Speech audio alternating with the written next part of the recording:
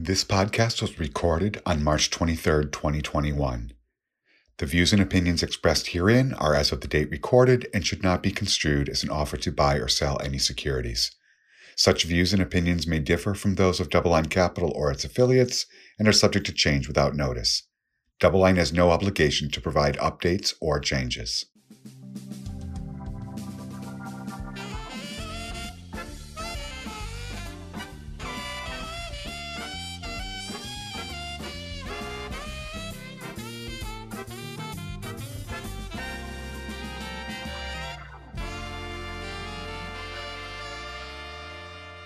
All right, everybody, welcome to the Sherman Show. I'm here today with a special guest. His name is Larry McDonald. Welcome to the show, Larry. Jeff, great to be with you guys. Yep. And also today I have my co-host here. Sorry about it, Sam. I forgot to introduce you. Sam Lau's here. Hey. Yeah, so there's the hey. So Larry, for those who don't know about Larry, he's a New York Times bestselling author. He's a frequent contributor to CNBC. He writes the Bear Traps Report. It's a globally recognized platform, always delving into political risk, systemic risk, but most importantly, actionable trade ideas. I think that's what a lot of people are looking for, Larry, today on what to do. But also, you are the creator of the Larry McDonald Show and the series you have on RealVision. So we're pleased to have you today on the Sherman Show. So welcome, Larry. Thank you, Jeff. And I would say, as a former Lehman trader, our book was about the crisis in Lehman Brothers. And I tell my wife once a month, if we sell 1 million books, we'll break even on our Lehman stock. So you must have a good deal on your book deal, it sounds like. Because I know you had a lot of stock there when you were there. So,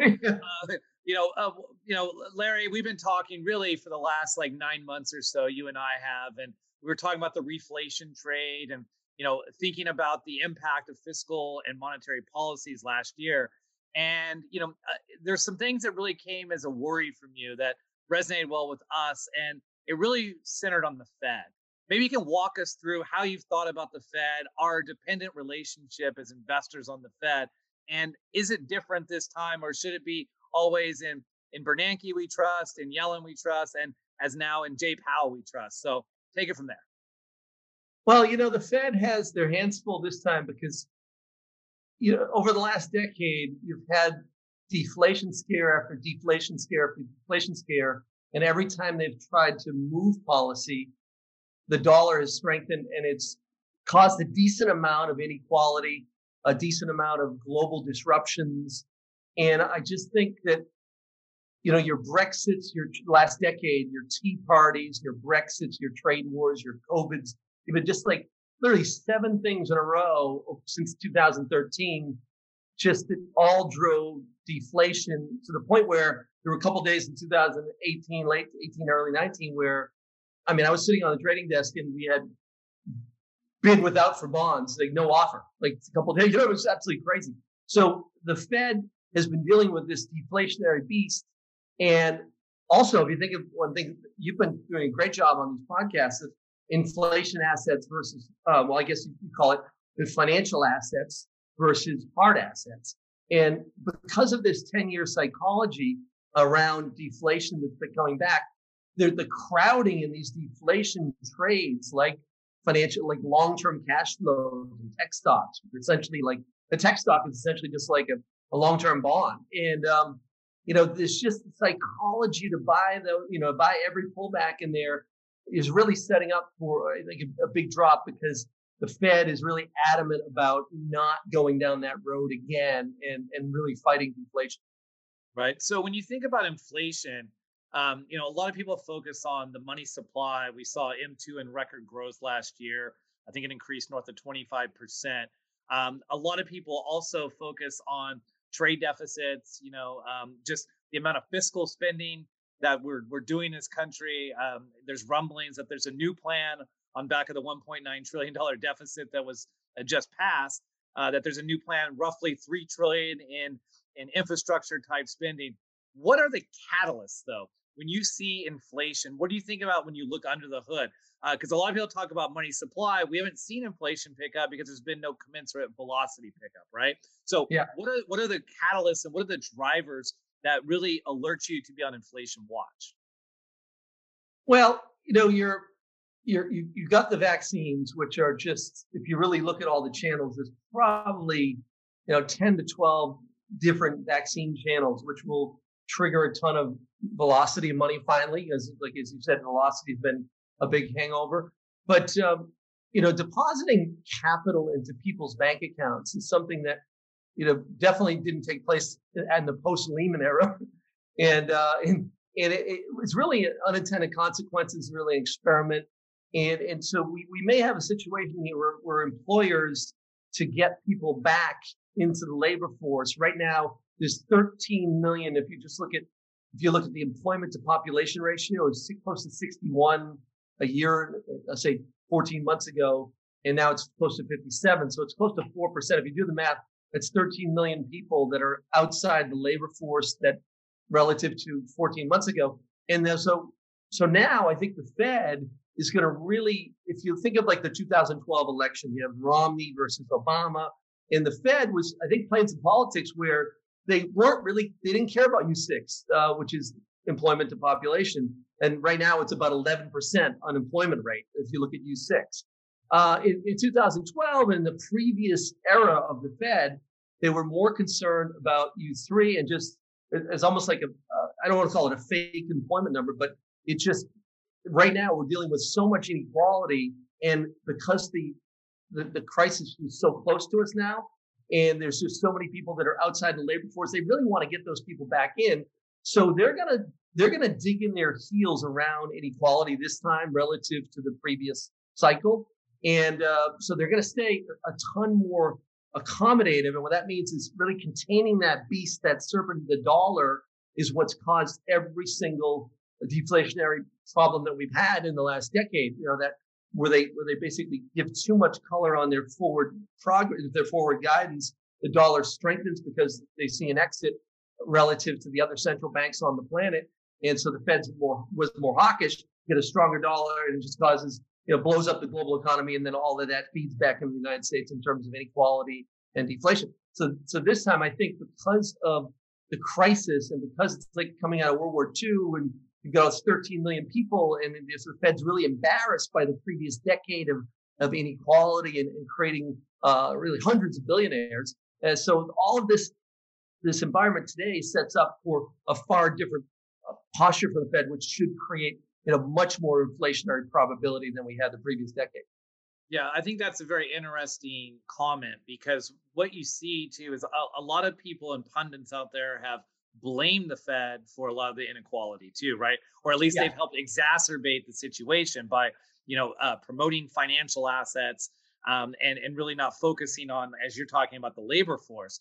And we hear this from the Fed now, where they're really talking about, having broad participation. They're talking about trying to build up minorities and women who've also been disproportionately affected by COVID in the labor force as well, not just from an income standpoint, but also just from just the jobs in general.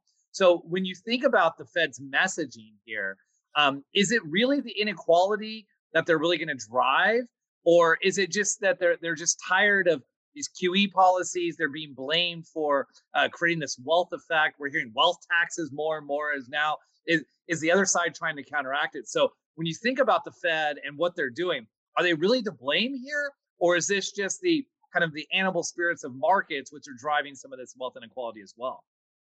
Well, even today, Governor Brainerd is talking about climate change. So you've got climate coming into the picture. You've got all these things. So unfortunately, they are to blame for the previous decade because they exited too early. The dollar strengthened too much. And I'm convinced that, the 2016 election, Donald Trump never would have, without that populism in the economy and that income inequality, without that, the amount of like, just look at the Rust Belt, 2014, 15, 16, as the dollar moved from, say, 88 to 104, and just the Rust Belt decimation in terms of jobs to the rest of the world.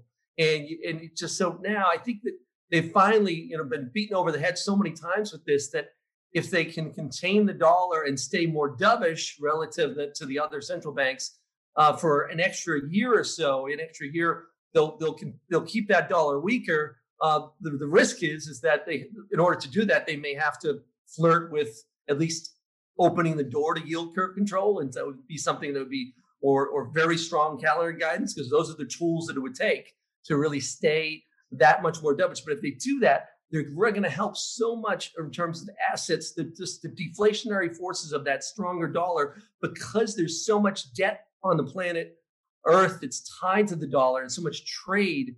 The dollar's deflationary forces are so much greater than most people realize. And you can just see it in the data over the last decade. So I think they get this now. And for the first time, they're really going to have to dig in and contain that dollar, keep it weaker. And that's why I think you see much more like the previous decade, financial assets, tech stocks did great. The next decade, commodity value, those types of trades are going to dramatically outperform, especially the next like 2 to 3 years.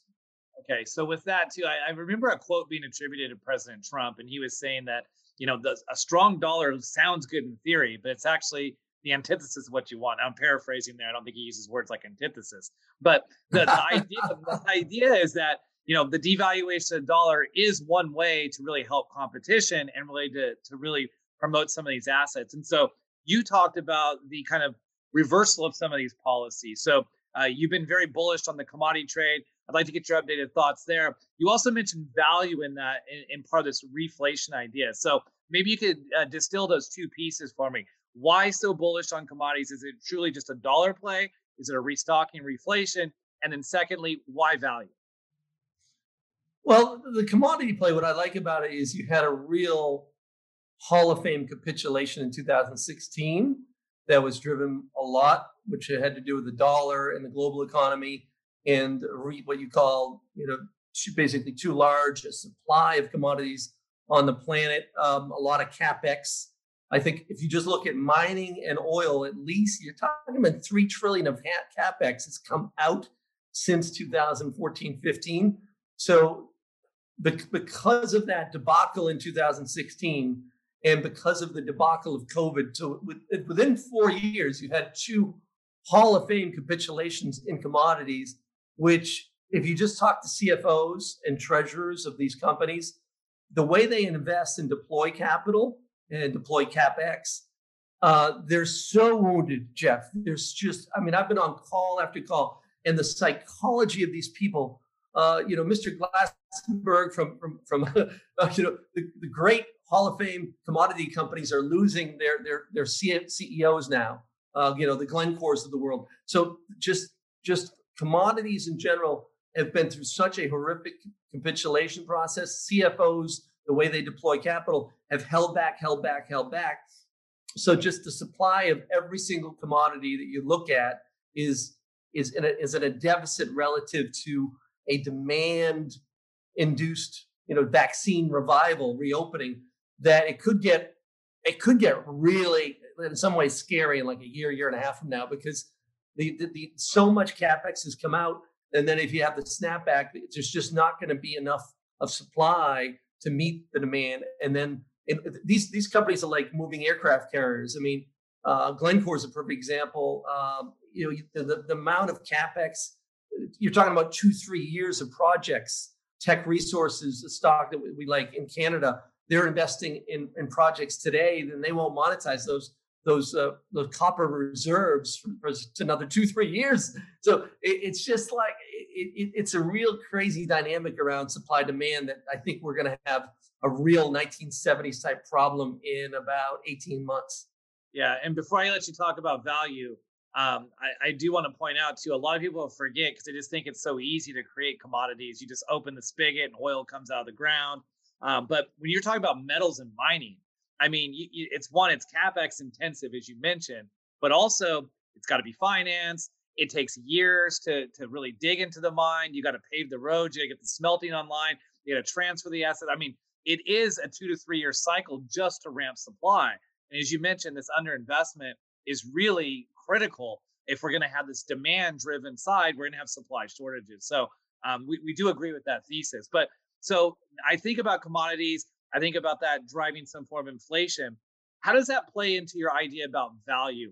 Because a lot of investors think, well, value, if we're going to have this big growth boom, don't I want to own growth stocks, not value stocks? Maybe you could explain the research behind that. Well, if you think of because of the previous decade, so you had, tea parties, Brexits, trade wars, COVIDs, and you've got central bankers that are really trying to prevent the business cycle from functioning. In other words, they've been trying to stop the traditional business cycle, which is, an admirable thing to do, right? They don't want to see 20% unemployment during a, COVID debacle. So the downside of that is the upside is you create lots of wealth. So you get 110, 120 trillion dollars of wealth. If you look at where it is, it's in a lot of bonds that are below 2%. And it's in a lot of tech stocks. 17 trillion bucks is in the NDX alone. And if you look at the 17 trillion, if you look at just the components of the XLE, which are the mining companies, and then the XME and the XLE, so mining and the oil and gas, you're only talking like a trillion and a half. So $1.5 trillion in the mining and oil space versus 17 trillion in the NDX. So because there's so much capital in the world in these deflation assets, when you have a whiff of deflation, then value comes back because value stocks, just the way companies run, just the way they're structured relative to growth stocks and relative to long streams of cash flows that are coming out of technology companies. The more certain your deflationary path, the more value the net present value of those technology cash flows is great. But once you come into a period where inflation's a risk, the net present value of those future cash flows in tech is worth less. And if you talk to asset managers around the world, especially the older people with little gray hair like me, they will definitely start reallocating capital toward your XME, your mining companies. So that $1.5 trillion that's in oil and mining probably goes to 3 trillion over the next year and a half, 2 years. And that 17 trillion that's in the NDX, which is the NASDAQ 100, probably comes down to like 14. So that would just be a simple take, 4 trillion out of tech, move it into value. And it's just, I've never been more certain about a high conviction thesis than this, because it's just the bond market risk to inflation is so powerful that capital has to move into kind of hedges, and these hedges are in value stocks, much better hedges. Hey, Larry, I wanted to take some of these ideas that we just discussed and put it all together from a portfolio construction standpoint. What we've talked about is some reversal of longstanding themes, going into a potentially inflationary environment where, for the most part, we haven't been in deflation, but I think it's fair to say that we've seen a lot of disinflation over the course of the last few years to decades. With that, perhaps commodities will do well, value over growth. Some of these, again, long-term reversals. And we're also seeing what appears to be the beginning, maybe, of rising interest rates off of what may be the historical lows now. So putting it all together, how should investors be thinking about putting some of these ideas into play within their portfolios? What types of risks they should be thinking about in addition to inflation? And just go about constructing a portfolio for us, or just ways of thinking about a portfolio. Sure. So one of the things that we've been recommending we have a Bloomberg chat with about 650 institutional investors, and there are a lot of pension funds in there, a lot of mutual funds, a lot of hedge funds, and we've been kind of like, and Jeff Sherman was he really helped me with my conviction, because we had this thesis in July, and listening to Jeff and DoubleLine, it was just that it gave me that extra conviction. So we started building these portfolios that were, designed around a steeper global yield curve. And so we spent the summer and the fall looking at, all different types of assets.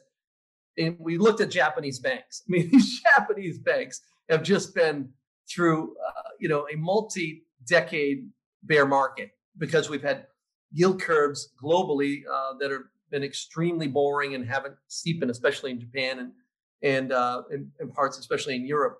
And so the banks in Japan in the fourth quarter are trading at 0.3 times book. And then if you look at in the US, where JP Morgan's like 1.7 times book.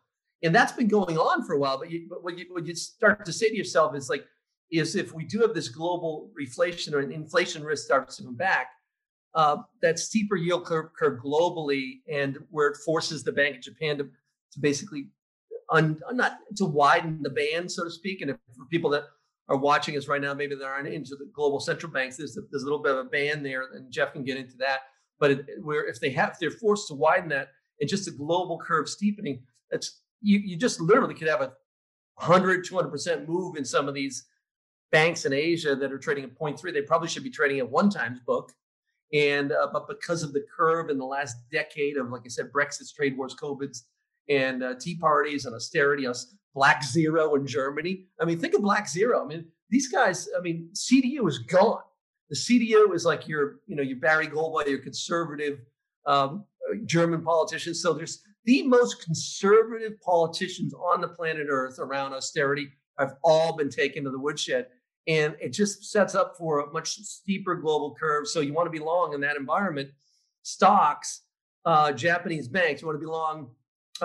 Look at the EWU portfolio, which it's an ETF that's based on the UK, but it's really, if you look at the portfolio, it's a beautiful basket of Rio Tinto. So you've got mining companies, you've got portfolios that's really designed around banks and commodity-based companies, BP, Royal Dutch. And so a portfolio that is looking globally at steeper curves, I think is going to dramatically outperform a U.S.-centric financial asset portfolio of, say, tech stocks. Yeah, you mentioned the steepening of the curve and the bands. So for our listeners out there, what Larry's referring to is the Bank of Japan just announced that instead of having a 20 basis point band around zero for their 10-year, they're going to expand it out to 25 basis points. So they're playing the 5 bip steepener for those that want to do it in size on leverage, right? But yeah, I think it is important to understand that when you see some of these moves, like you look at the financial stocks in the U.S. where they're at new all-time highs, or that they have hit all-time highs this year. Whereas you mentioned, like the Japanese banks, they're 80-90% off their all-time highs in those regions. And so when you're thinking about these international plays, are you also trying to play the currency? So are you also embedding in there a short dollar position? Are you going local currency when it comes to these trades? Or are you just looking for someone who's going to participate in this kind of inflationary-esque environment that we're all looking towards? Well, yeah, you're right. I mean, I just think that the only way the Fed gets out of this time is a real, and don't forget, it's not just the Fed, it's Janet Yellen and Jerome Powell. So as a team, I think they know that the Fed's been staring down the barrel of real deflation risk for a decade. So it's a weaker dollar policy. Like you said, remember, reconciliation is a very powerful tool in Washington. And the problem is you have to tie the bills to a budget year. So they just did one, the 1.9 trillion, and they tied it to a budget year. So that means we're really not going to be able to use reconciliation again. But in the fourth quarter, you'll be able to tie it to the next year. So you could get, remember, reconciliation, we've only used it, you go back to the Obamacare in 2008-9, and then they used it during the Trump tax cuts. In both cases, they tied the bill. So I think the Democrats, think of if you're a Democrat, right? Obama lost 63 seats in 2010. I mean, President Obama was probably one of the most, since Ronald Reagan, the most charismatic politician of all time, or at least in the last 60 years, and next to Reagan. And even he, in that first midterm, really lost control, and they lost, like I said, 63 seats in the House, which is the most since the 1920s. And so here's President Biden, and his entire cabinet knows this, and they know that if they can squeeze in one more reconciliation bill, Republicans cannot stop it. It'll be in the fourth quarter, and then you'll get all that juice heading into the 2022 midterms. And if you just look back, Trump, every single president in the first midterm loses on average 20, 30 seats. I'd say about 22 seats. Trump lost, I think, 32. And like I said, President Obama lost 63. And so you can go back 90 years, and that first midterm is trouble. So, but right now, if you look at the House, the Republicans are only like 7 seats away, right? So the Democrats have no room for error. So if you're in the corner back rooms of Washington right now, these are smart people. They know they're political operatives. They're going to pound another reconciliation bill, and the Republicans aren't going to be able to stop it. But it's going to be in the fourth quarter. And so, bottom line is, this once again pushes you toward a Fed, reflation, inflation, and they're really going to do things a lot differently than, if you remember, like 2010, 11, 12. Once the Republicans took the House away from the Democrats, then you had real austerity, real tea parties, and a much more deflationary environment. And so the Democrats are going to do everything in their power to avoid that. And that speaks really well for a portfolio of commodities and value global cyclicals. Okay, so you said that, you precluded President Biden from being one of these charismatic people. And I think I'd quote him here. He'd say, "Come on, man." That would be one of his better quotes. So I had to throw that in there somehow. So when you talk about this and using the process of reconciliation, you're essentially talking about really pushing an agenda, driving what we see from the Democrats as very, very large budget deficits, right? There also is this idea that, we're going to run $3-4 trillion deficits. We're going to raise taxes on the wealthy, which doesn't even move the needle. So really, what do you see here? Like, when you think about, if you look at this, it's probably we're going to hit $30 trillion in a national deficit this year under that guise. What does this mean for the long term for the U.S. economy? Does the debt matter? Is it just inflation is going to solve our problems? Are we talking about, a historic jubilee in biblical sense? What are you thinking about as the outcome and the consequences for this kind of, I won't call it reckless spending, but this really unprecedented amounts of spending as a percentage of GDP and in nominal dollars as well? Well, I may want to make back up one thing clear. So a normal bill can be blocked with a filibuster, and it normally needs 60 votes in the Senate. And so reconciliation is only 50. So you only need 50 votes in the Senate. So that's why the Democrats will probably push through a new Green New Deal type infrastructure plan that will be really another $2 trillion plan. And the sales pitch will be, we're going to create so much growth from this that, and then we'll be able to raise taxes in a year. So it'll be a sales pitch, a lot like Trump was pitching, create the big deficits and grow your way out of it. That'll be the sales pitch. And it's going to, at the end of the day, the biggest trade of our lives was this whole dynamic going back to the 2012 election, the 2010 election, everything that's going to force the Democrats to try to really spend on infrastructure in December. It's going to force the Fed at some time in the next 6, 9, 12 months, almost as sure as God made little green apples, into yield curve control. Because if you just look at the amount of duration risk on, and you talked about this in the third and fourth quarter around the bonds in the pension funds that are exposed to traditional risk parity, and nobody's really allocated toward stocks, bonds, and commodities even yet. And so there's just so much wealth, $100 trillion or so, 110, and because so much of that wealth, just look at the amount of bonds that were sold last year at record low rates.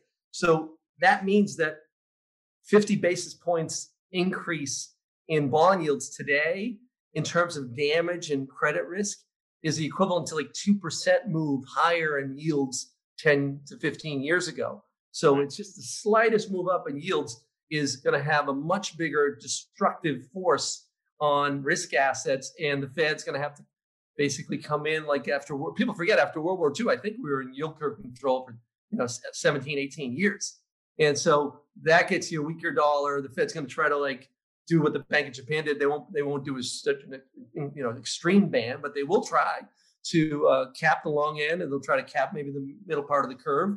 And remember, once again, they're trying to support the housing market. They don't want rates to back up on credit cards and all so they'll, this bottom line is this historic 2 reconciliation bills inside of a year is going to force the Fed into yield curve control. So you want to set up for that trade. It's probably the trade of our lifetime.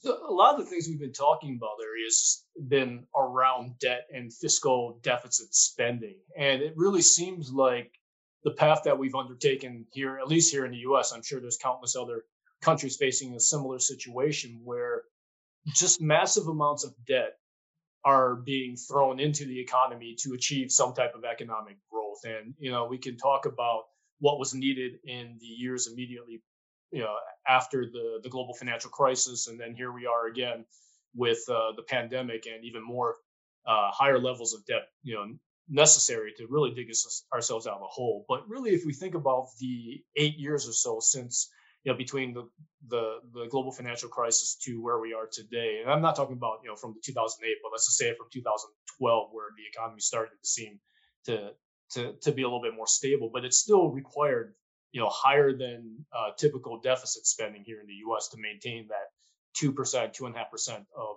growth year over year basis.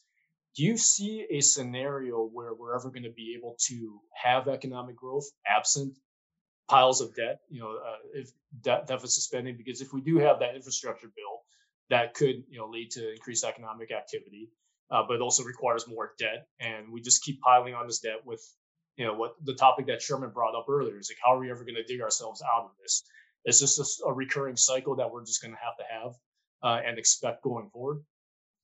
Yeah, this is where I wish I had the brain of Jeff Gundlach, because, the way Jeff, and there's certain people that when you talk to them, when you listen to them, they've done this math, and there's a certain point where yield curve control and with the Fed's ability to just look at the Bank of Japan versus the Fed, they're going to try to extend the recovery with yield curve control, because that'll get you the weaker dollar, they'll get you a better global backdrop. But as you lay it out there beautifully, I mean, this debt, is bigger and bigger and bigger. That means that every time you pile on more debt, the slightest move in rates, has a much bigger negative impact and is much more deflationary. So at some point after the inflation scare, which is going to be massive in the next 18 months, the problem is the Lacey Hunt theory, and Lacey's a brilliant strategist, and he just lays it out there. And that theory of like, once you get the growth just isn't sustainable, because it pops rates up, it pops commodities up. That sucks money out of the economy and kills the recovery much faster. So it doesn't the debt just doesn't lend itself to a sustainable long-term recovery, and it probably does cause like a deflationary scare after the inflationary scare. And that's why if you look at five-year forwards, which are inflation expectations versus 10s, this is a fascinating chart. It's like for the first time in a long, long time, that spread, you get a much higher probability of five-year inflation, but that long end, that spread is very right now telling you some strange things, because it's saying that we get this inflation, we get this growth, and it's going to be pretty wild, but it just won't be sustainable, because the debts will be the sword that really crushes the recovery. Right. It's the cyclicality of the business cycle, which is the definition of the word. So as you think about it too, so I think there's a lot of really good nuggets in there, what you're talking about, because you're talking about the five-year forward with the wonky stuff that only us bond guys look at. But what it says is that inflation, if you look at break-even inflation over the 5 years, it's going to be a lot higher than we've seen. In fact, it's back to pre-global financial crisis levels. And you look at like the 10-year inflation rate, it's lower. So what that means is that 5 years from now, the expectation is that 5-year inflation is going to collapse a bit, right? That's kind of the implications there. But one thing that I'm struggling with on the yield curve control, and I'm sympathetic to significantly higher yields, but I struggle with it today, and I've been talking to our clients about this, is that, I don't believe that the Fed wants to embark on yield curve control yet, because you mentioned it's a slippery slope. Once you get in, everybody's going to micromanage it, and it can really blow up on you. But my thoughts on it are this today, Larry, and I want to pick your brain on it. If you think about the 10-year rate today, and we're in the mid 160s, call it 165 today. the thought is the economy is driven by the 5-year, right? That's really what prices the economy. We've seen that wake up both in real yields and inflation expectations. However, the 10-year isn't really the economy. There's two really, I think, key things. One is corporate America, right? You think about the issuance of investment grade corporate debt, keyed really off the 10-year part of the curve. Yeah, there's some longer, there's some shorter, but that's the crux of the market. They've refied a lot, right? We saw the issuance last year, 1.9 trillion of gross. A lot was refied, stuff the coffers, build balance sheets. We've seen huge activity in the first quarter of this year thus far. I think we're on pace for roughly $300 to $400 billion on a year-to-date basis already. So does corporate America need it? I'd argue no, right? It's not really going to prop up the economy. It's not going to really help, right? However, there's one thing you mentioned in the previous response that I keyed on to, and it's housing, right? We know the 30-year mortgage is keyed off the 10-year rate. And so we've seen so much strength in the housing market, right? Who would have thought a year ago, double-digit returns for the housing market, broad participation across it? You want to talk about income inequality? This is wealth inequality, right? More people participate in the housing market than financial markets, right? Because of that home ownership rate. So one thing is they want to balance out keeping the housing market and keeping people, staying afloat and keeping activity there. However, do they run the risk of inflating another housing bubble, right? So this is my conundrum I'm thinking about too, and why I don't think the Fed really wants to do it, because rates can back up a little bit more. It won't have too much impact on mortgages, and it maybe brings at least, some of this kind of froth out of some of these markets in the housing market today, at least cools them down a little bit. So what are you thinking when you say yield curve control? Do you think it requires a certain number on the 10-year? Is it coordinated with Ms. Yellen, and when they have to issue the treasuries to finance these budget deficits? How are you thinking about it? Because I think sub 2% on the 10-year, it doesn't make sense to target that. What are your thoughts? Yeah. So the economists today are almost at a big disadvantage, because the economists are looking at traditional economic data, and when they come up with assumptions as to what the Fed's going to do, it's all based on traditional economics. And I would argue that there's so much debt and credit risk, as you said, in the corporate market and in the government market and in states as well, that economists should spend 50% of their time looking at risk. And so when you come into a recovery situation, as we are now, a traditional central bank chair will try to hold some bullets in the chamber. And so what sets up is you start to see a fight between that beast, that serpent in the market, that will push yields higher. And that's what's been happening. So that serpent, that beast is in there. I mean, we've got literally a beast in there that's pushing the Fed. And what the beast wants is more certainty of accommodation. So Powell's trying to hold it back. You're absolutely right. The last thing the Fed wants to do right now is pull out a tactical nuclear weapon like yield curve control. That's something they want to save. But the beast inside the market will pry that yield curve control out of their hands. And the way they'll do that is what's happening now is with those higher yields. And there's so much more destruction now and risk to those higher yields than there ever has been before. And so the economists are all focused on economic data, and they're just not looking at emerging markets. Look at, like you said, look at housing. There's 64 trillion of GDP outside the United States, and there's 20 trillion in. So the last thing you want to do, just look at credit default swaps this week. I think financial conditions, Jeff, in emerging markets are tightening at 2 to 3 standard deviations faster than what's happening in the United States. In the United States, everybody's just looking at U.S. financial conditions. And the problem is we've been through this in 2018, 2016. When they don't pay enough attention to these things, the beast in the market pushes up yields, brings in strength of the dollar, and it just causes so many dislocations in emerging markets that it weakens, it creates a massive deflationary force in the global economy. That's $64 trillion of economic activity that's outside the United States. And remember, that's the fastest growing part of the global economy is emerging markets in China and India. So that's the last thing you want to have really slowing down. And so all of this is sets up where the Fed is really going to get forced into tactical nuclear weapons. The first thing they'll try before yield curve controls, they'll try some type of calendar guidance that'll really make that beast, that serpent, a little bit more happy, because right now, they're not defining what is substantial progress. I mean, it's absolutely crazy. Like he's fighting that serpent, he's fighting that beast. They're just asking Bill Leisman, all these reporters are asking basic questions like, what is substantial progress? Because the question is, how long do you get the 120 billion a month? Okay, do you get it for 6 months? If that's the case, the serpent in the side of the market, the serpent says, oh, I think you're going to taper in 6 months. So that's why he keeps pushing. And Powell's saying, well, so we need substantial progress. And what they're starting to do is they're starting to redefine and tie substantial progress to U6, which would be unusual historically, because they really didn't do that in 2012. And U6 is that 11% employment to population ratio. So that's your inequality factor. So what they'll try to do is tie the 120 billion a month of accommodation.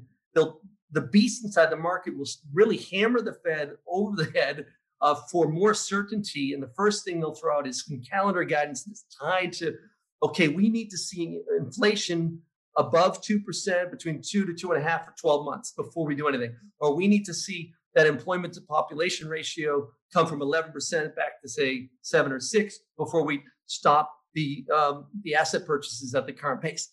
And that's what's going to happen. So you're absolutely right. The Fed's going to hold those weapons back, but over the next 2-3 months, even the next 30 days, I think the Fed's going to get more and more pressure from that serpent inside the market.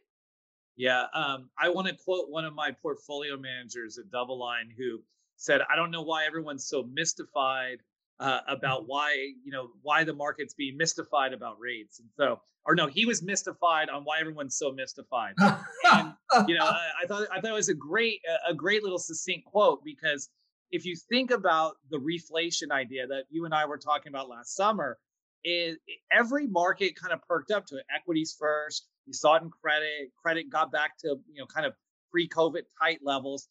Commodities had perked up. We saw kind of the dollar weaken as well, right? Over the fourth quarter.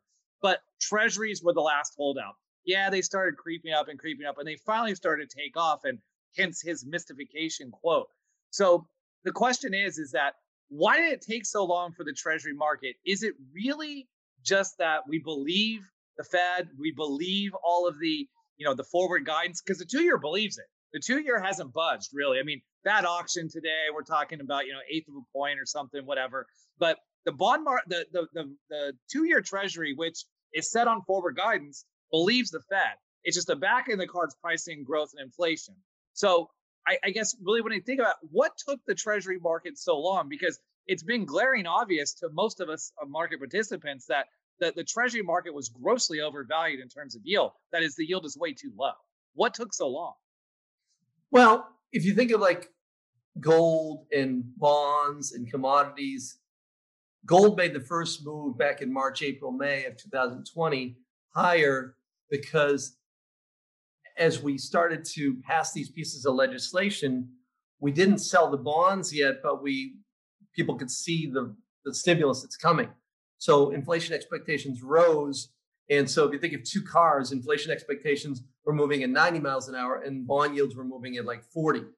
And because they weren't selling the bonds yet. Now, if you look out, there's all kinds of numbers out there, but the rough, simple math is they have to sell 4 trillion of bonds this year, the next 18 months.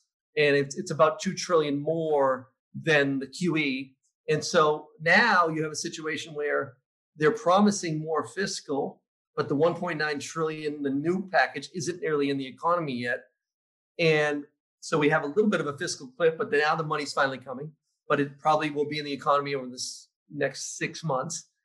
But the bond sales are here. So now the bond sales are moving. Now the bond sales are moving at 90 miles an hour, and the inflation expectations are having a tough time catching up. That's why gold and silver are struggling.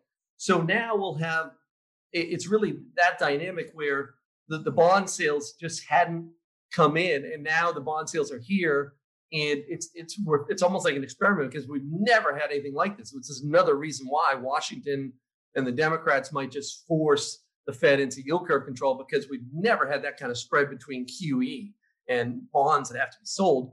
And then if you look around the world at corporates that have to be sold, you look at Black Zero in Germany, the most conservative politicians now I think just this morning, Germany increased the amount of bonds they're going to sell. So everybody is like crowding out the treasury now for the first time, corporates and Europe. And so you've got all these things that are really forcing yields higher because there's that many more bonds for sale. And I think over the trade is over the next 6 months, once the Fed gets forced into yield curve control and inflation expectations continue to rise, that should be good for your metals because that'll slow down that increase in the bond yields. And remember, with high yield, the Fed barely bought any bonds, but just threatened it. If the Fed writes like 2 public white papers on yield curve control and about experimenting in the long, just like a threat, a white paper would probably suppress some yields and contain some of this problem, and that would be really good for your metals. So I think that's going to be the next like 6 months where bond yields at some point get tampered down by the Fed, and then because of so much issuance, they're going to have to do something. And then, but inflation expectations will continue to rise and eventually go back to 90 miles an hour. Okay. Well, we promised actionable items. So you hear it from Larry. It's a value trade. It's the reflation of commodities. It's metals. It's miners. It's producers. It's that energy trade. It's global. It's the Japanese banks. So you heard it here. You heard it here.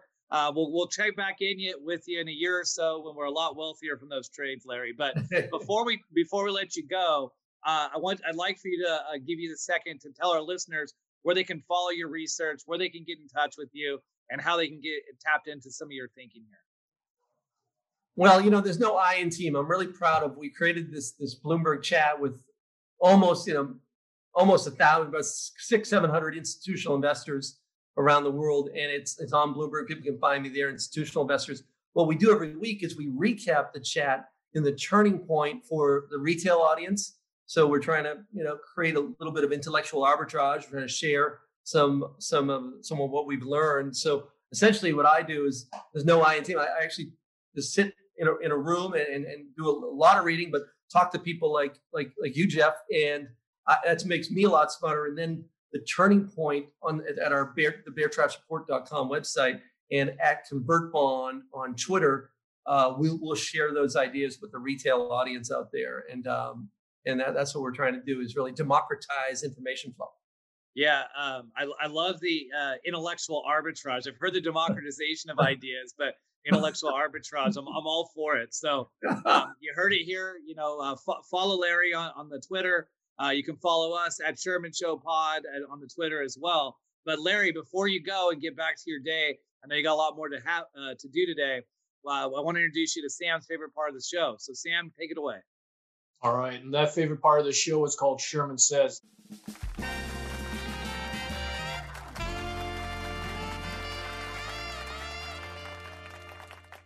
Larry, where I will offer a series of alternating prompts unique to each one of you between you and Sherman. So I'm going to kick it off. Well, actually, before I kick it off, I'll say that hope in attempts to elicit a top of mind response from you is the reason I'm offering those prompts. So I'm going to kick it off with Sherman to give you an example with student loans. So many ways to go with that. Not going to be forgiven. All right. And next one for you, Larry, is deficit spending. Going a lot higher over the next 18 months. Non-fungible tokens. Yeah, pass. There's a lot baked into that word pass, too. All right. U.S. economic activity. Big boom this year, followed by a big bust out 18 to 24 months from now. ESG. Crowded. That's not going to be popular. It's not going to be popular, but we're not here to make friends, Larry.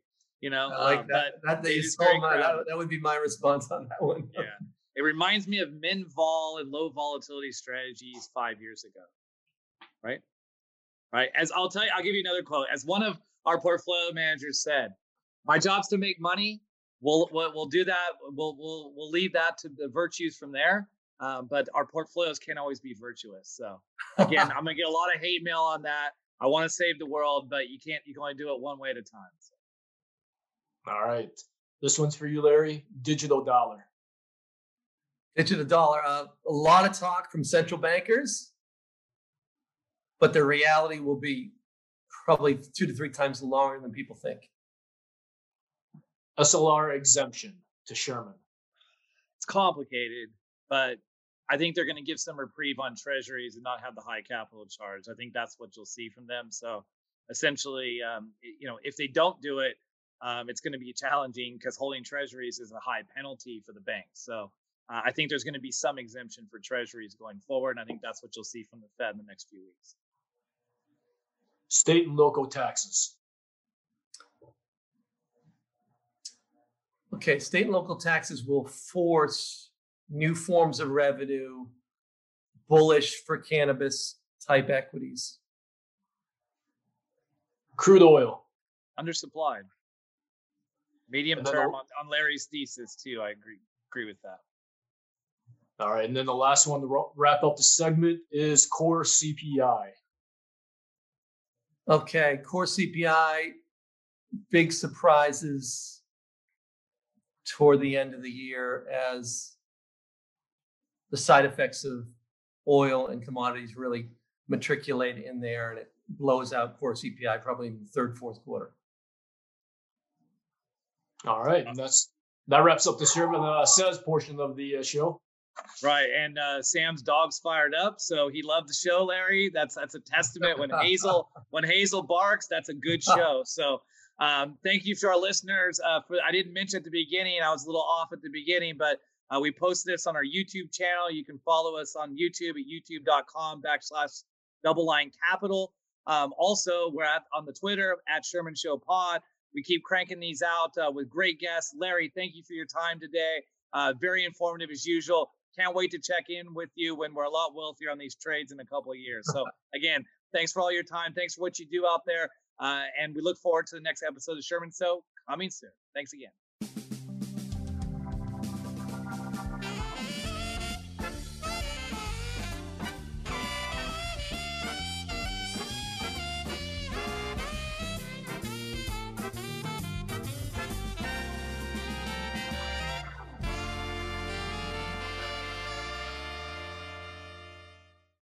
The audio presentation represents DoubleLine's intellectual property. No portion of this presentation may be published, reproduced, transmitted, or rebroadcast in any media in any form without express written permission of DoubleLine. DoubleLine has no obligation to provide any updates or changes. To receive permission from DoubleLine, please contact media@doubleline.com. Neither DoubleLine nor any of its affiliates makes any representation or warranty as to the accuracy or completeness of the statements or any information contained in this podcast and any liability therefor, including in respect of direct, indirect, or consequential loss or damage, is expressly disclaimed. DoubleLine is not providing any financial, economic, legal, accounting, or tax advice in this podcast. The receipt of this podcast by any listener is not to be taken as constituting the giving of investment advice by any DoubleLine entity or individual to that listener, nor to constitute such person a client of any DoubleLine entity. The portfolio risk management process includes an effort to monitor and manage risk, but does not imply low risk. Copyright 2021 DoubleLine Capital.